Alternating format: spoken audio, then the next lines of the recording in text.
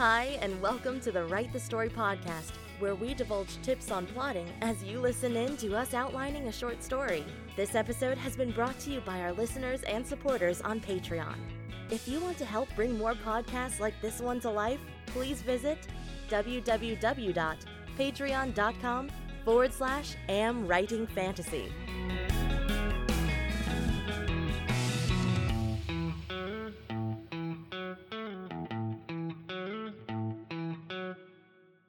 Welcome to episode 2. I'm Autumn. Before I call Jesper, let me bring you up to speed with what we have so far.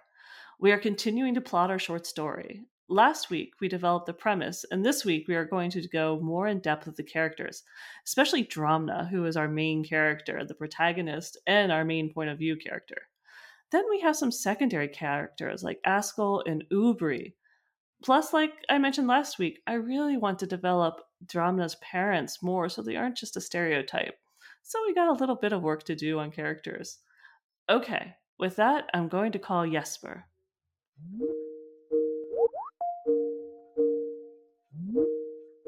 Hello. Hi, how are you? Hi. Yeah, I'm doing better now. You've been sick. I've been sick with COVID over the last week. Oh, that's so bad. How are you feeling? Much better. Good. Thank you. I will try my best to not cough in your ear, or at least mute myself, or maybe we will edit out the coughing so people don't have to listen to that. But my voice is not like 100%, but I think it's good enough to talk a bit about story creation and plotting and so on, at least. Well, that's good. I'm glad you feel up to this because I really am looking forward to talking more about Dramna's role, like fleshing her out a little bit more. I only know her as an adult from our books where we've written her. She's like almost 200 years old because she's a white elf. But this is her as a child, as a teenager. And I really kind of, after last week and talking about her little rebellion phase, I kind of want to get into her a lot more. Yeah, for sure.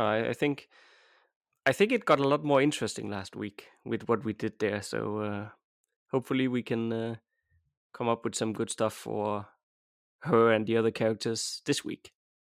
I think so. I think it'll be really good. And yeah, and developing her parents a little bit more will be great too. So All right, I'm ready. Yeah, I'm ready to jump in whenever you are. Okay, well, I think we're trying to follow our plot development guidebook here ourselves. So one of the first things we wrote ourselves to do was to basically do the cast of characters. So what that means is to try to define what kind of roles the different characters are filling in the story. Obviously, we know Dramna is the protagonist already, so that's quite easy. That's true. Okay. So these are like the character archetypes, what roles they fill like as an overarching theme in the story, right? No, this is just defining if they are like the protagonist, the mentor, the sidekick, the love interest, and so on. Like, kind of what role do they play? And then we're gonna get into more character development in a moment. But I think, to be honest, I think it's quite easy. I guess the only thing is the parents that we can debate a bit, because Ubri is clearly the love interest in my mind. Oh, yeah, I think that's obvious. And then we have Askell, who's, well, he's the mentor, I guess, since he will end up trying to get her into the Assassin's Guild and all that. Yeah, even though he shows up at the end, which is a little unusual, I guess, for stories with mentors, but that's really the role he plays, even though he's like the last 3/4. Yeah, I mean, what it says here about the mentor is that it says the mentor gives guidance to the protagonist and helps our hero learn and understand what is necessary to overcome the challenges ahead. So it says it's a supporting role, yet a mentor should be an interesting character in his or her own right. And, well, that part I think we have covered. He's a master assassin, Yeah, he's pretty cool on his own right. Then it says this person needs to have flaws and agenda of his or her own, together with all the other elements that makes a character interesting. The agenda part, I don't really think we have any agenda for Askell at the moment, do we? No, we don't really have the agenda. And I mean, obviously we've talked about what led him to being injured. So we have something going on there, and that might be part of his flaw. He obviously doesn't see his apprentice wanting to sort of usurp his place or usurp a place into the role of the master assassin. So we got to maybe develop a little bit more why he's a little blindsided when he's like this legendary figure. Otherwise, I do agree. He's, a lot of them are really well fleshed out. I don't know, though, what some of the other roles are, so we can figure out what her parents would be other than roadblocks. Yeah, right. So the roles we have is the protagonist, of course, we know what that is. And then the mentor was the one we just talked about. Then we have something called sidekick. That would be like Sam in Lord of the Rings, guiding Frodo and making Frodo get to Mount Doom. So sidekicks are friends that are basically very, very loyal. And then it says loyalty doesn't mean that they won't even ever question the protagonist, but when darkness threatens to swallow our hero, they always offer emotional and physical support. So that's sort of that role. I don't know if we have that as such, because I think Ubri is more the love interest, which is the next one. This also says it's much like the sidekick, but a love interest helps to greatly humanize the protagonist. But at the same time, this character gives you additional opportunities to introduce conflict and suspense. And then it says a lot more, but at least that explains it. Mm-hmm. And then we have something called the Allura, which is basically like the Temptress. It's the one who makes promises to the protagonist in order to manipulate or convince the hero to join the side of evil. In Star Wars, for example, you have the dark side, tempting Anakin Skywalker, right? Or you have the One Ring in Lord of the Rings. It's the ring itself that is the Temptress there. Okay, that's good. Then we have the antagonist, of course, the opposing force that will prevent the protagonist from reaching his or her goals. So I think in our story, probably the antagonist is more her internal conflict, her own immaturity. I agree, but I think that's the true antagonist, but I can see her parents being, the manifestation. That's where she got that internal voice. Yeah. Yeah. So that's the half of her that wants to be the good daughter and do what her parents want. But that doesn't, so they're kind of like an extension of the antagonist of her inner voice.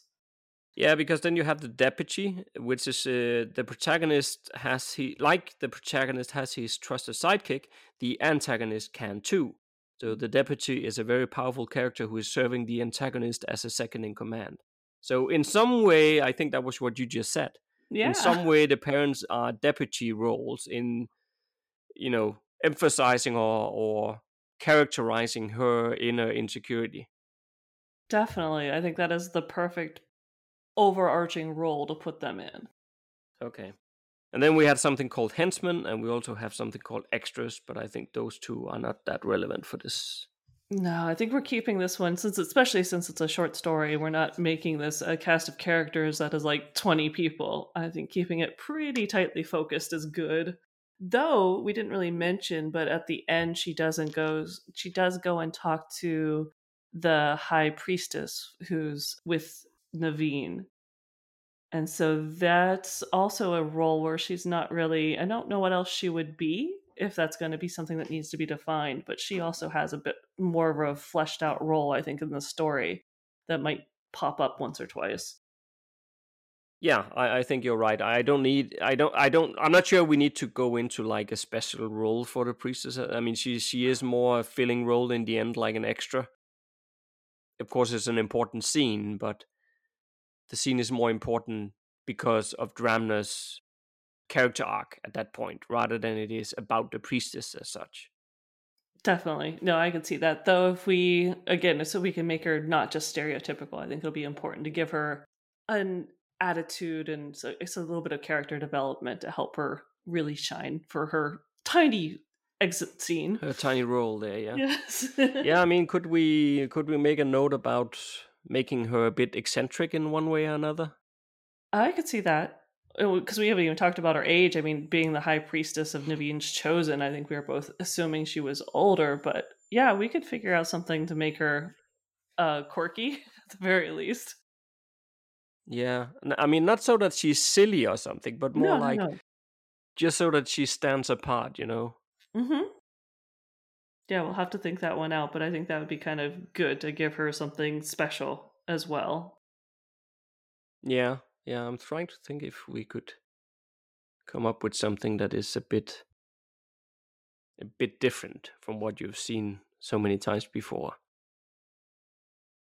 Yeah, that'll be hard because I always think High Priestess, and I want to think it's like it goes one of two ways. Either you get silly and flaky, or someone who is way too strict and very serious. But there's got to be, I think, if we think about who the elves are and their role in the world, maybe we can come up with something really unique that fits the world. Would it feel silly if it was more like the high priestess that she can almost like we said last week, that the purpose of being Niveen's chosen is that you are sitting on the beach trying to listen to the wind and the waves to hear Niveen, the Mhm. goddess, speak to you. But what if it was more like the high priestess can hear Niveen more or less all the time? So she's sort of like she might in the middle of a conversation also talk to the goddess or something like. So she seems very distracted and a bit like weird when you talk to her, but of course the elves knows that what's going on, so it's not like they just probably just wait for her to finish or whatever. But to the reader she would then come across as not weird but different, but there's a reason for it, so it's I not like it's not a gimmick thing. It's just because she has a much deeper connection with the gods or I something like like that. that. Yeah, I think that's definitely a place to start. Just to have her, I do agree. She should be, if she's the high priestess, she should be really in tune to Naveen. And I like that. Even if I don't know if Naveen will listen to her, but if she can be like, yes, yes, I hear you, and I will relate this, and your blessings are whatever. So it's not just her saying it, but she's literally listening to the goddess and tunes you out occasionally because obviously in hierarchy, you would pay attention to the goddess first. Yeah, but like, I think like with every, if you look back to the Middle Ages and stuff like that, priests definitely used God as their excuse to push their own agenda. So I could also imagine her doing that, because nobody else knows if the God is actually speaking to her. But if she wants to push a certain agenda, she can just pretend. So I could see her do that sometimes, just like, you know, pretend a bit like, oh, what, Naveen? What was that? Oh, okay, yeah, yeah. And then it's her own agenda, you see. Oh, so you're already making her manipulative, but I like it. Yeah, but wouldn't that be? I mean, power corrupts, right? I mean, if you had that much power, wouldn't you sometimes, it starts like a small white lie, and then over time it becomes a bit more and a bit more. Wouldn't that be logical? That that's Ew. how that's how you would end up, I think. I mean, if you really had, if you could really hear the goddess speak to you, and you knew that every time you relayed to other people what the goddess said, that then they would just accept it. Oh, I I definitely think wouldn't buy so. that you would never ever try to use that a bit to your own gain. Especially when we're talking about a race as long lived as the elves, and goodness knows what the high priestess before this high priestess did. I mean, if you're coming up as an acolyte or one of the younger ones, and you see that you start thinking you're getting away with this. If I was in this position, I would do this, and yeah, you would definitely be like, well, no one will notice this one. I like that. Okay, I think we can make a note about that.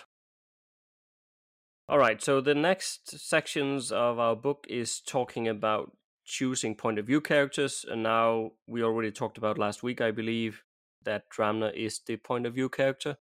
So, and it's a short story, so we don't need more point of view characters. So I think that's sort of covered already. Yeah, I don't know if we mentioned it, but I totally agree. When I'm writing short stories, it's really rare for me to mix in two unless it's specific purpose. But this story is about her, and it's her coming of age, so I don't think we need to add in anyone else. None of them, even Ubri doesn't show up as a point of view character in the books, so I think we're good. Yeah, I agree. Then we have a whole section about character backstories. Well, that's kind of the thing we're writing here, essentially. And then we talk some stuff about what is important to consider when you are developing a protagonist. and how to make readers fall in love with the protagonist, which is a lot of sort of explanations and examples and so on. So we'll just skip right ahead until we get to fundamental attributes. All right, that sounds good. Plus, I mean, how can you not fall in love with a blind white elf who is a rebellious teenager and becomes a assassin? I mean, I'm in love. I have to admit, when we started writing the actual book series, Dramna actually quickly became my favorite one to write. She's actually not the main protagonist of the main series. There's another character, but I like her more than the main character, to be honest. She's just so cool. She is so cool. I kind of agree. She deserves at least a short story, if not to show up in her own book later. So it says, as a starting point, we're now going to ask you to develop 3 fundamental attributes, and these will be the starting components on which we will build to ensure that your protagonist will become so unforgettable that we can't help caring for him or her. That's what it says. I like it. So what do we have to start with? Okay, so the first thing is moral. So it says, what sort of moral belief would cause this particular heroine to face the most trouble? As explained, we are talking about a sense of right and wrong when it comes to morals. This is about the fundamental ethics and deep beliefs of the character. And then the book instructs us to brainstorm some ideas based on our story premise.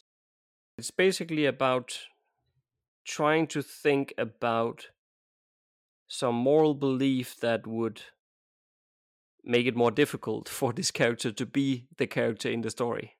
Oh, okay. So this is all right. I have to wrap my head around this. So something that would just be the worst thing to be possible if you were in the situation you were in. So yeah, what kind of fundamental belief, if you had this belief, would make your life even more difficult? What would be the most difficult? Well, I mean, we've already had her agreeing with the belief her parents have that she's just not physically able to be anything other than maybe a high priestess, and she doesn't think she could even do that, or not a high priestess, but what a Naveen's chosen. But what would make that even harder for her to believe? So it's a bit of a tough one. What if she had like a fundamental belief of, the traditions are fine and good, but they are not more than that, that it's not something that you necessarily have to follow. You can break out of traditions or do your own thing. In the Elven society, according to what we build, that's probably going to make her life a bit harder. I think definitely so, but I could see maybe she thinks she's the exception because she is blind. And also that it is kind of a teenager-y thing to do, is that you don't understand. You just see everyone following traditions, but not necessarily believing or understanding why. So it's a belief that would make sense, but it would definitely it would fit for her goofing off when she's supposed to be in her 1 year of sequestering by the ocean. But I could also see, what if she, in many ways, going along with that, just doesn't believe that maybe the goddess even exists, or maybe obviously she's never seen a sea dragon, but she's been so protected and pampered that she doesn't think a lot of the threats and stuff maybe are real. So she's really just doesn't believe in traditions, doesn't believe that a lot of the threats that people every day normally face and live with, they're not real to her. Yeah, that makes sense. It's hard to sum that up into one short sentence, though, of the belief as, just not believing in traditions or how that fits. But it would really come home when she realizes that reality is a heck of a lot more real than she realized. Is it more like her belief is that you're your own master? I could see that. But of course, and I could see that's part of the reason she's rebelling against her parents, because she believes she has personal sovereignty. So I kind of like that one. Doesn't that sum up what we talked about in one way or another, then, in the sense that if you don't follow traditions and so on, then your core belief is that you're your own master. You don't have to follow other people's, and which is also why she rebels against her parents and so on. Yeah, no, I like that. I think that kind of works. And also why she would set off alone and a lot of other things. She's not quite learned to work with others and play well with others yet. Okay, so let's go with that. All right, so now we actually have to do something that can help the character. So we just did a moral belief that sort of makes her life more difficult.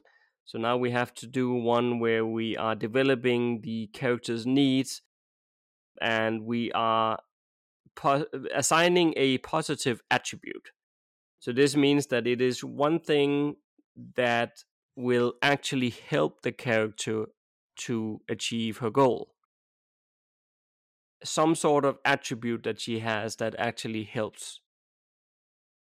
Okay, that'll be an interesting one because, yeah, well, I mean, once she believes in herself, she actually realizes she's a lot stronger than she really is. But what belief she has from the beginning that opens her up to realizing that, I guess, is really the core issue here. I mean, it could be as simple as patience or kindness, but I'm not quite sure. Those aren't quite what I'm thinking. Yeah, I think patience actually does work, I think. Because if she thinks that you're your own master, but still she's sitting on that beach, I mean, she has patience to allow her to become her own master. She knows, okay, I'll go through these ropes, and then in the end, I'm the one coming out the winner. So she's definitely patient. Also, well, some of the attributes you need as an assassin, I think, and some of the things she's doing in the actual book series is also stuff where she's showing patience. She's waiting for her opportunity. She's not rushing into anything. Yes. And she's also very good at questioning, which I don't know if that'll come up here or something she learns later, but she's definitely a very patient character, as well as one who doesn't just believe everything she's told, but that's also part of wanting to be her own master, is she doesn't necessarily always believe everything she's told because it's not her. She doesn't always agree with it. No, indeed. So, yeah, patience is probably good as the primary attribute, I think. Sounds good. All right, so we have the primary attribute locked in place. And then next up is deciding 3 secondary attributes. So these basically belong into some different categories. Okay. And the first one is a attribute that speaks of how the character treats his or her relationships. Interesting. Trying to imagine Dramna and as a rebellious teenager, and I'm honestly thinking she's in the beginning of the story, and I take it this is maybe an attribute that can change, but I think in the beginning of the story she's a lot more casual or careless almost with relationship. She's willing to go against her parents, which is a relationship that should be strong. She is goofing off with her friends, and I'm sure she enjoys seeing them, but she's also perfectly willing to spend her time sitting on the beach and not with them all the time. So it does speak to someone who maybe isn't forming really deep relationships at the moment. Yeah, I think so. And that also works with sort of the character arc that she needs to discover herself here. Yeah, definitely. Yeah, that's good. The next category is one that tells of how she deals with obligations. It does say that it's good to try to focus on some rather common virtues because this actually makes it easier for the reader to relate to the protagonist. Obligations is, well, I don't know if she's committed to obligations. It's more like it depends if she agrees with them, doesn't it? Yeah, I was gonna say she's obviously willing to do the 1 year on the beach, so she's willing to take that obligation. But she doesn't really believe it's going to happen. She thinks she's going to get out of it as, basically a get out of jail card. So yeah, so she's selective. Yeah, she's definitely selective. If it aligns with her goals, she'll do it, and if it doesn't, I agree. it's sort of like when she realizes that realizes the reality of hearing Naveen and the dragon, she's perfectly willing to drop that one and run hundreds of miles inland. I agree. So it should probably be selective as long as it aligns with her goals or something like that. Sounds good. All right, so what's the third attribute we're supposed to come up with? That is motives. Oh, motives.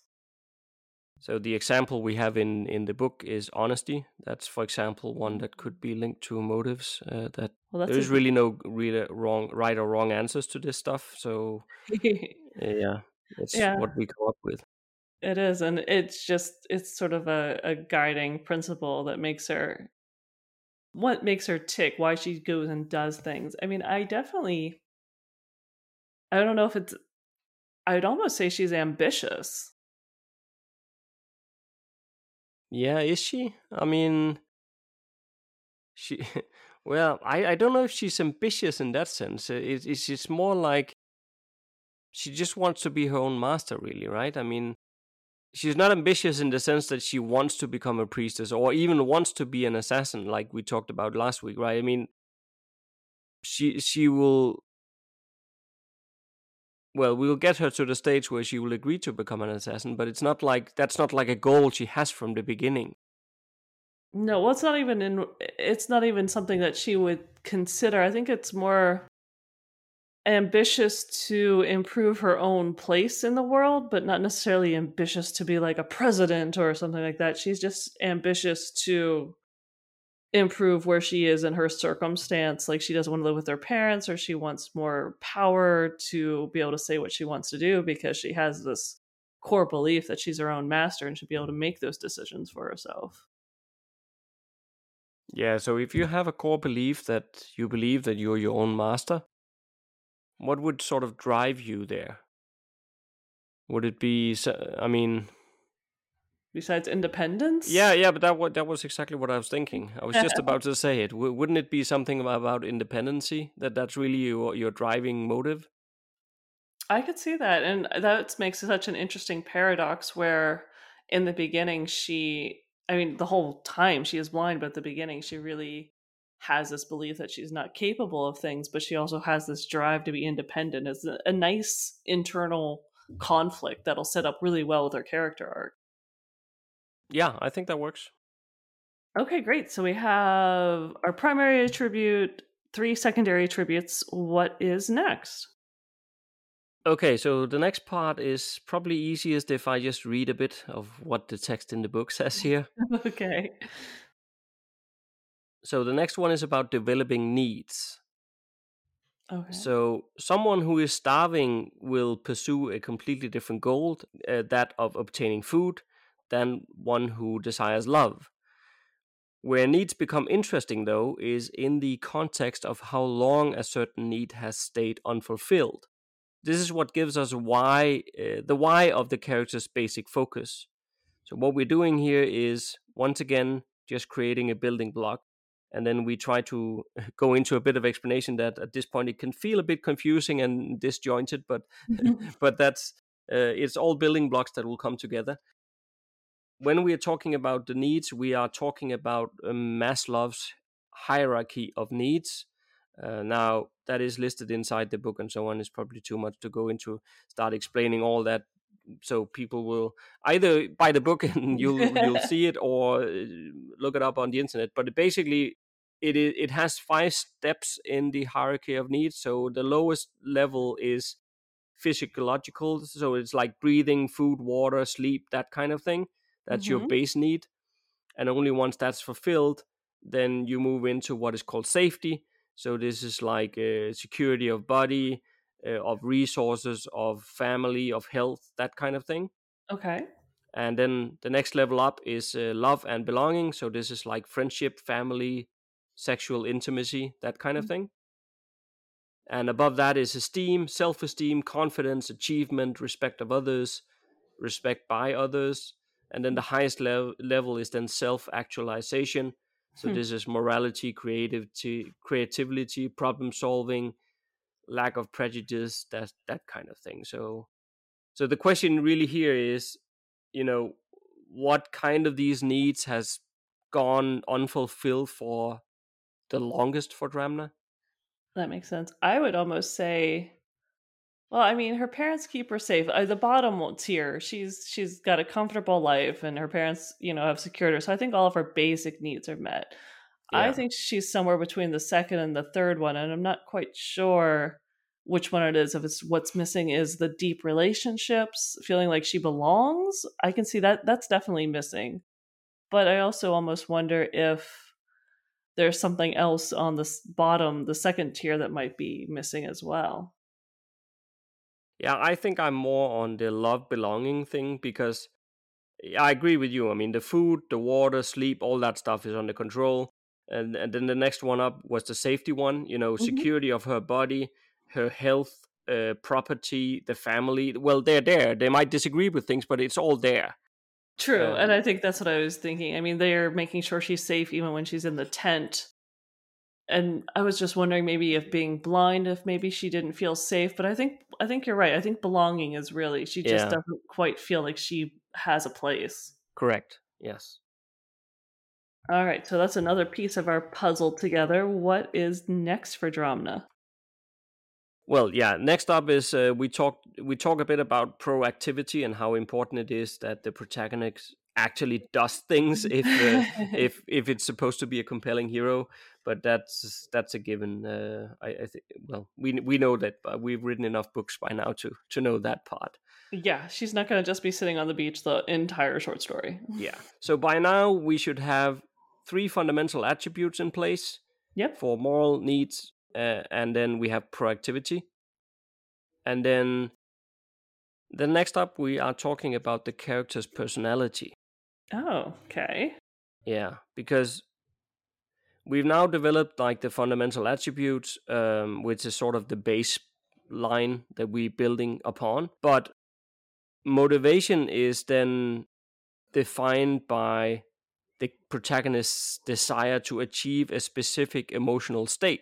So this, you can see how this ties in very conveniently with what we just did about Maslow's hierarchy of needs, right? Because her motivation is driven towards trying to achieve what she's missing. Right. So the character's need, which is basically what we just talked about, was the reason for this character pursuing a certain goal. So in that context, we've nailed down what the protagonist wants to achieve, right? So she's going after trying to find her place in the world. That's what she's trying to achieve.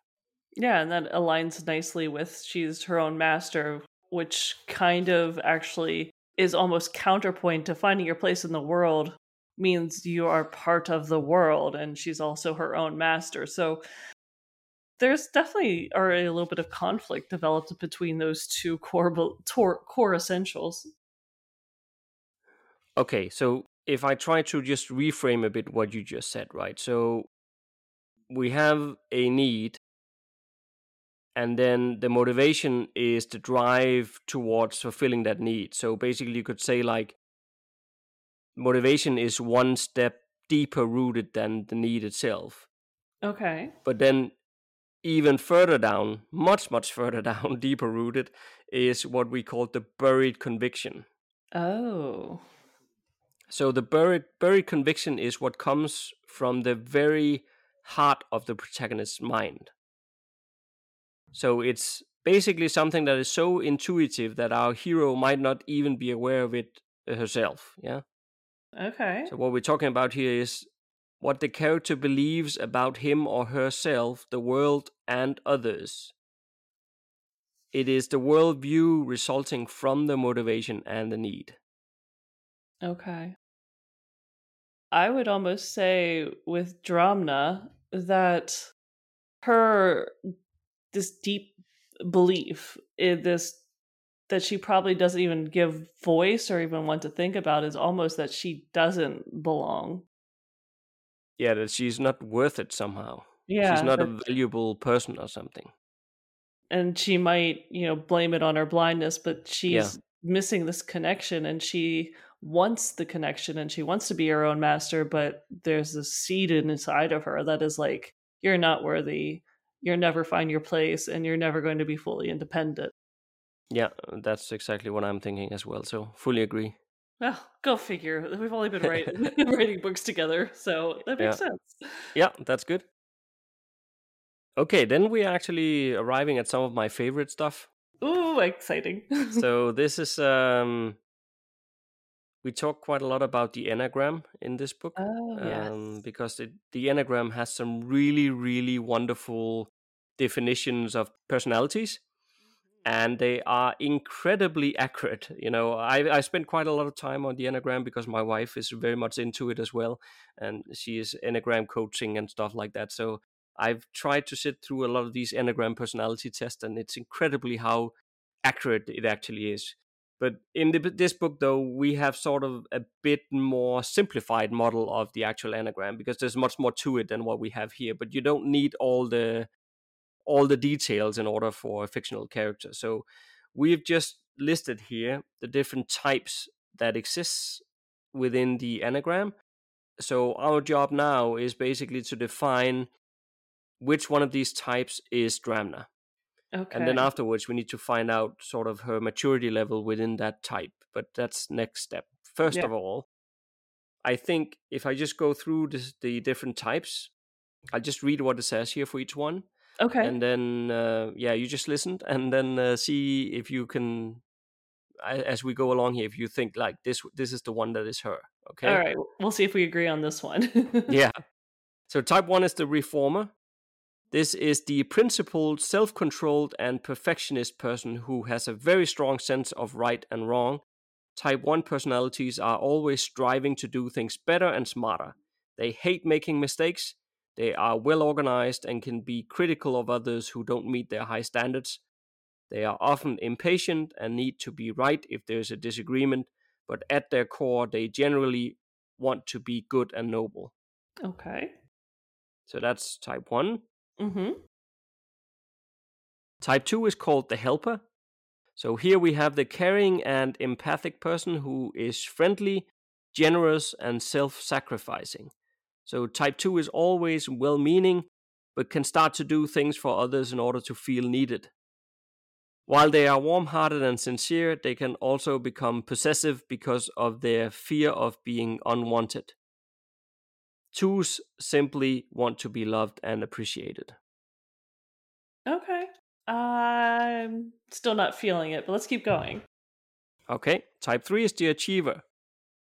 Personality type 3 is success-oriented and pragmatic. They are ambitious and they have the energy to go with it. While they're conscious about status and image, they are also diplomatic. Almost goes without saying that type 3 often faces problems with working too much. In the end, they fear being worthless, and for this reason, they work so hard to distinguish themselves. Oh, there's a few key words there that I kind of like, but what's next? Type 4 is called the individualist. So being self-aware, sensitive, and reserved are all common traits for type 4. They are creative and inspiring types who want to express themselves and their individuality. They try to create and surround themselves with beauty in order to maintain certain moods and feelings. The reason for this is that they can face problems with self-pity and melancholy. It causes them to feel vulnerable and withdraw to protect their self-image. Well, I have to admit, individualist sounds a lot like her as a descriptive word, but I don't know. I'm still not decided. The rest of it is not really her, is it? Yeah, the rest of it's not quite her, but there's definitely maybe, because I know in reality you can have 2 or 3 of these like in sub ones, but we're not going to get that complicated. But let's keep going. All right, so you're going to get type 5 now, and type 5 is the investigator. They are alert, perceptive, and innovative as they come. So 5s can develop complex ideas and go on to become visionary pioneers who can see the world in a completely new way. Their strong motivation towards understanding and having everything figured out can also lead them to become preoccupied with their own thoughts and imaginary constructs. There's parts of her in there, but I'm not quite there yet with that one either. No, I agree. So what's next? Type 6 is the loyalist. To be hardworking and loyal are important virtues to 6s. They are responsible and able to foresee problems with great accuracy. They courageously champion themselves and others with a determination to generate security for everyone. All this hard work makes them prone to stress, which they will complain about. When self-doubt creeps in, they can turn reactive and outright rebellious. Oh, well, it's definitely part of her in that one where she can be outright rebellious, but I don't know. There's still something about the achiever I like too, but I know we're not done yet. All right, let's take the last couple. Type 7 is called the enthusiast. So here we find a highly extroverted, optimistic, and spontaneous personality. So they strive to maintain their freedom and happiness, but all their playfulness and constant search for new and exciting experiences can also cause them to become distracted and exhausted. So they are very impulsive people who can face problems with being too impatient. Well, she's patient, but Yeah, that's not her. That's not her. All right, then type 8, that's actually me. So this is a self-confident and strong personality type who is not afraid of confrontations. 8s feel that they must control their surroundings, including people. They have the power and decisiveness to improve the lives of others, be heroic and inspiring. They can also be domineering and intimidating, not allowing themselves to become vulnerable.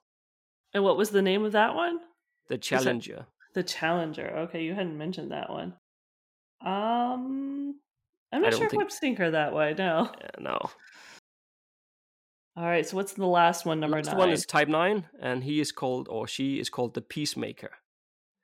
As creative and optimistic people, 9s are accepting, trusting, and stable. With a wish to create harmony in their environment, they want everything to go smoothly and without conflict. They do this by being all embracing and bringing people together. However, they can also be willing to go along with others to keep the peace, and their stubbornness can make them simplify problems and minimize anything that might be perceived as upsetting. Oh. Considering her rebellious nature, I don't think she's a peacemaker.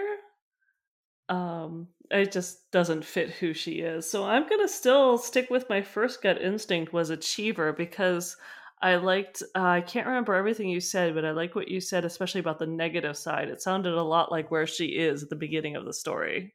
Right, so just again here, type 3, the achiever. Personality type 3 is success-oriented and pragmatic. They are ambitious and have the energy to go with it. While they are conscious about status and image, they are also diplomatic. It almost goes without saying that type 3 often faces problems with working too much, and in the end they fear being worthless, and for this reason they work so hard to distinguish themselves. That's what it is, that she was afraid of being worthless, like not having a place. With that core belief, I could see her wanting to be an achiever, and that's sort of how I mentioned that I thought ambition was a pretty good possible motive, but we went with independence. This is, I think, where the ambition kind of what I was trying to get at. Yeah, okay, yeah, I'm not disagreeing. I think there's a few of these that could one way or another maybe match her somewhat, but there are some good keywords in here, like you just said. So the thing is here probably, and this is where we can make it really fit well, I think, is that so within each type, if we say she's a type 3, you have 9 levels of development inside each of them. So basically level 1 is like the best version of yourself if you're type 3, and level 9 is then like the worst version of themselves. This links to the character arc, which we're going to get to. But basically what we need to try to define is sort of what level does she start at in terms of level of development and where she's going to end up, right? Right. And that's what I do love about this over like some of the other, like the Briggs-Myers tests and stuff. They kind of give you, this is your personality type. This gives you a personality type. And then you have this scale of where you are on it. And Yeah, that indeed. gives you this ability to move up and down it. Yeah, it's really great for writing. It is, exactly. It maps so nicely together with character arcs and defining where they are. And of course, they can also stay on the same level as they were from the beginning to True. the end, which then is just a steadfast character arc. Hmm. But if I move from the worst version of herself, level 9 basically, I'll try to read what it says there, and then we can move up the ladder until we feel like, yeah, that's where she is at the Okay, start of the story, right? sounds good. Level 9 is the worst version, so this is like betraying and sabotaging is no longer enough. Now the person wants to ruin others' happiness. They are relentlessly obsessing over destroying anyone who reminds them of their own failures. A type 3 at their worst is a person who can show psychopathic behavior. So Oh, that's jeez. not where she is at the beginning, no. No, she's not that bad. That's scary. Yes. Well, actually, to be honest, this is fun to read as well. In the sense, from an author point of view, you know, if you pick up this book, just read all the level 9s. They are just so bad. You know, this is like, yeah, Your this is next just where you don't villain. want to. Yeah, Yeah. totally your So next just villain. one level up from that is level 8. It says you are devious, deceptive, and untrustworthy are all labels that can be associated with this person. They actively betray and sabotage others in order to triumph over them. Their jealousy has now become full-on delusional. That's not her either, right? No, I was gonna say she's being a little deceptive, but she's not sabotaging people. Nope, not that bad. No. Okay, level 7. The type 3 is now willing to do whatever it takes to maintain the illusion of being successful. The fear of failure and humiliation removes any boundaries. That might be a bit too much as well. It's getting really close though. She could It's be. getting closer, yeah. I think if she's having a meltdown or a really bad moment, she might sink that low, but I don't think it's her steady state. Let's just check level 6 here. So, constant self promotion and making themselves sound better than they really are is what occupies this person. They feel jealous of those who have success, and as a defense mechanism, they show contempt against such individuals. Some would call type 3s at this level of development arrogant. That's not Ah, way off. that's not way off of her as a teenager at all. I could see her putting people down for their abilities. It would give us definitely some potential conversations and ways of acting earlier in the story. Yeah. Let's just check level 5 as well, just to make sure here. So, one level up from that is how the person is perceived matters a great deal. Conscious about their image, the type 3 begins to take actions aligned with what others expect of them. The person is still pragmatic and efficient. However, they do lose touch with their own feelings at this tier. The smooth surface begins to crack, showing problems with intimacy and credibility. Oh, see, that sounds like her to a T, I think. She's having a hard time with relationships. She's going along with what her parents, they sent her to the ocean side to be one of Naveen's chosen. And she's definitely going along with it, but there's a lot of cracks there on the surface. Yeah, I think level 5 is better because I'm a bit concerned if we start her out at level 6, where we are saying that she's basically arrogant. Mm-hmm. And she will, as a defense mechanism, show contempt against other individuals and so on. I mean, that's fine when it says that here in a textbook, that we understand that it's a defense mechanism, but the reader won't understand that. She will just come off as an arrogant idiot, right? Yeah. And that would be my concern. So if we start her all the way at level 6, she's not very likable. And that is important that she is. So I think level 5 is much better, yes. Yes, I agree. I think level 5 sounds exactly like where she is. And like I said, if she's having a bad day, a bad moment, she might sink to some traits of the lower level. But everyone's got bad days. You kind of sink and go up and down. But I think she starts at level 5. Okay, I agree. So if we say she starts out at level 5, then let me just read level 4 to 1. Then we can then conclude where she will end up. So level 4 is their own performance is a concern to the individual. The fear of failure is bubbling just below the surface. To keep it suppressed, focuses on being the best and comparing one's status and success with others. That's level 4. Mm. Level 3 is there is a strong focus on improving oneself to become a human ideal. So much so that others are motivated to be like a type 3. So you see, now we're flipping all the way back from where it was really, really bad at level 9. Now you're basically becoming like a deal person that other people want to be like. Yeah. So I love how the scale here is so massively different. At level 2, self-esteem is high. The person believes in oneself and is very energetic together with a show of true graciousness. And then level 1, the best version of a type 3 is they fully accept who they are. They are modest, gentle, and charitable. That's wonderful, isn't it? It sounds so wonderful, but she's definitely not there at the end of the story. No. So I'd like to know at level 1 achiever. That sounds like a great friend. But I think for her, I would almost say a 3. But I also, the graciousness that goes with level 2. I think that kind of fits when she goes and talks to the high priestess. She's being a lot more gracious.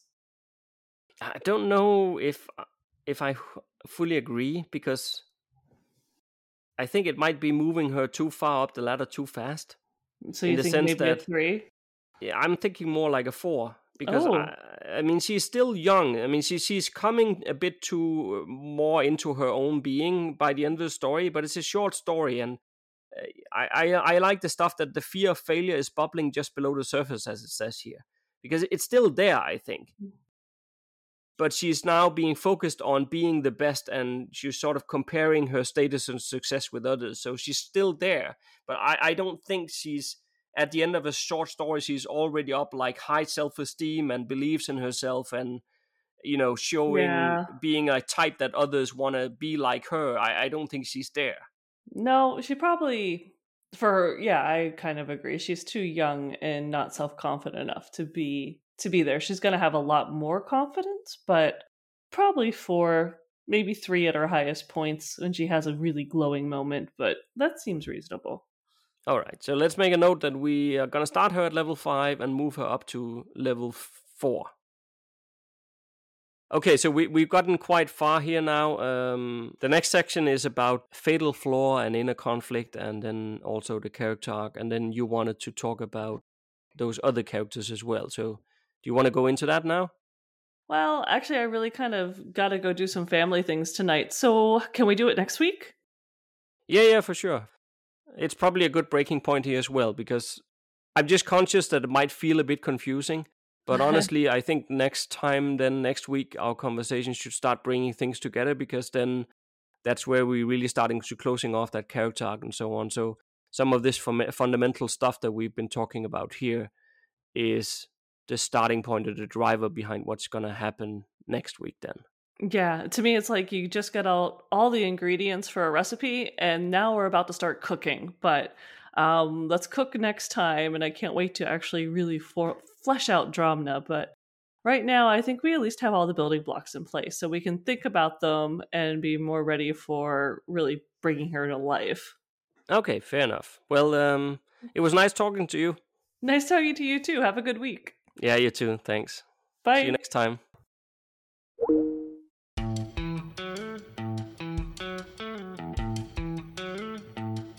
Thank you for listening to Write the Story, a limited series podcast. Please consider to support. It will help us make more podcasts like this one in the future. Go to www.patreon.com/amwritingfantasy.